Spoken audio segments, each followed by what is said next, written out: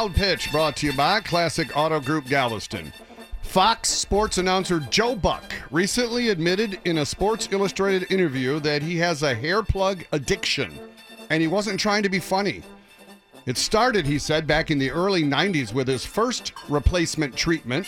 From then on, he says, he was hooked.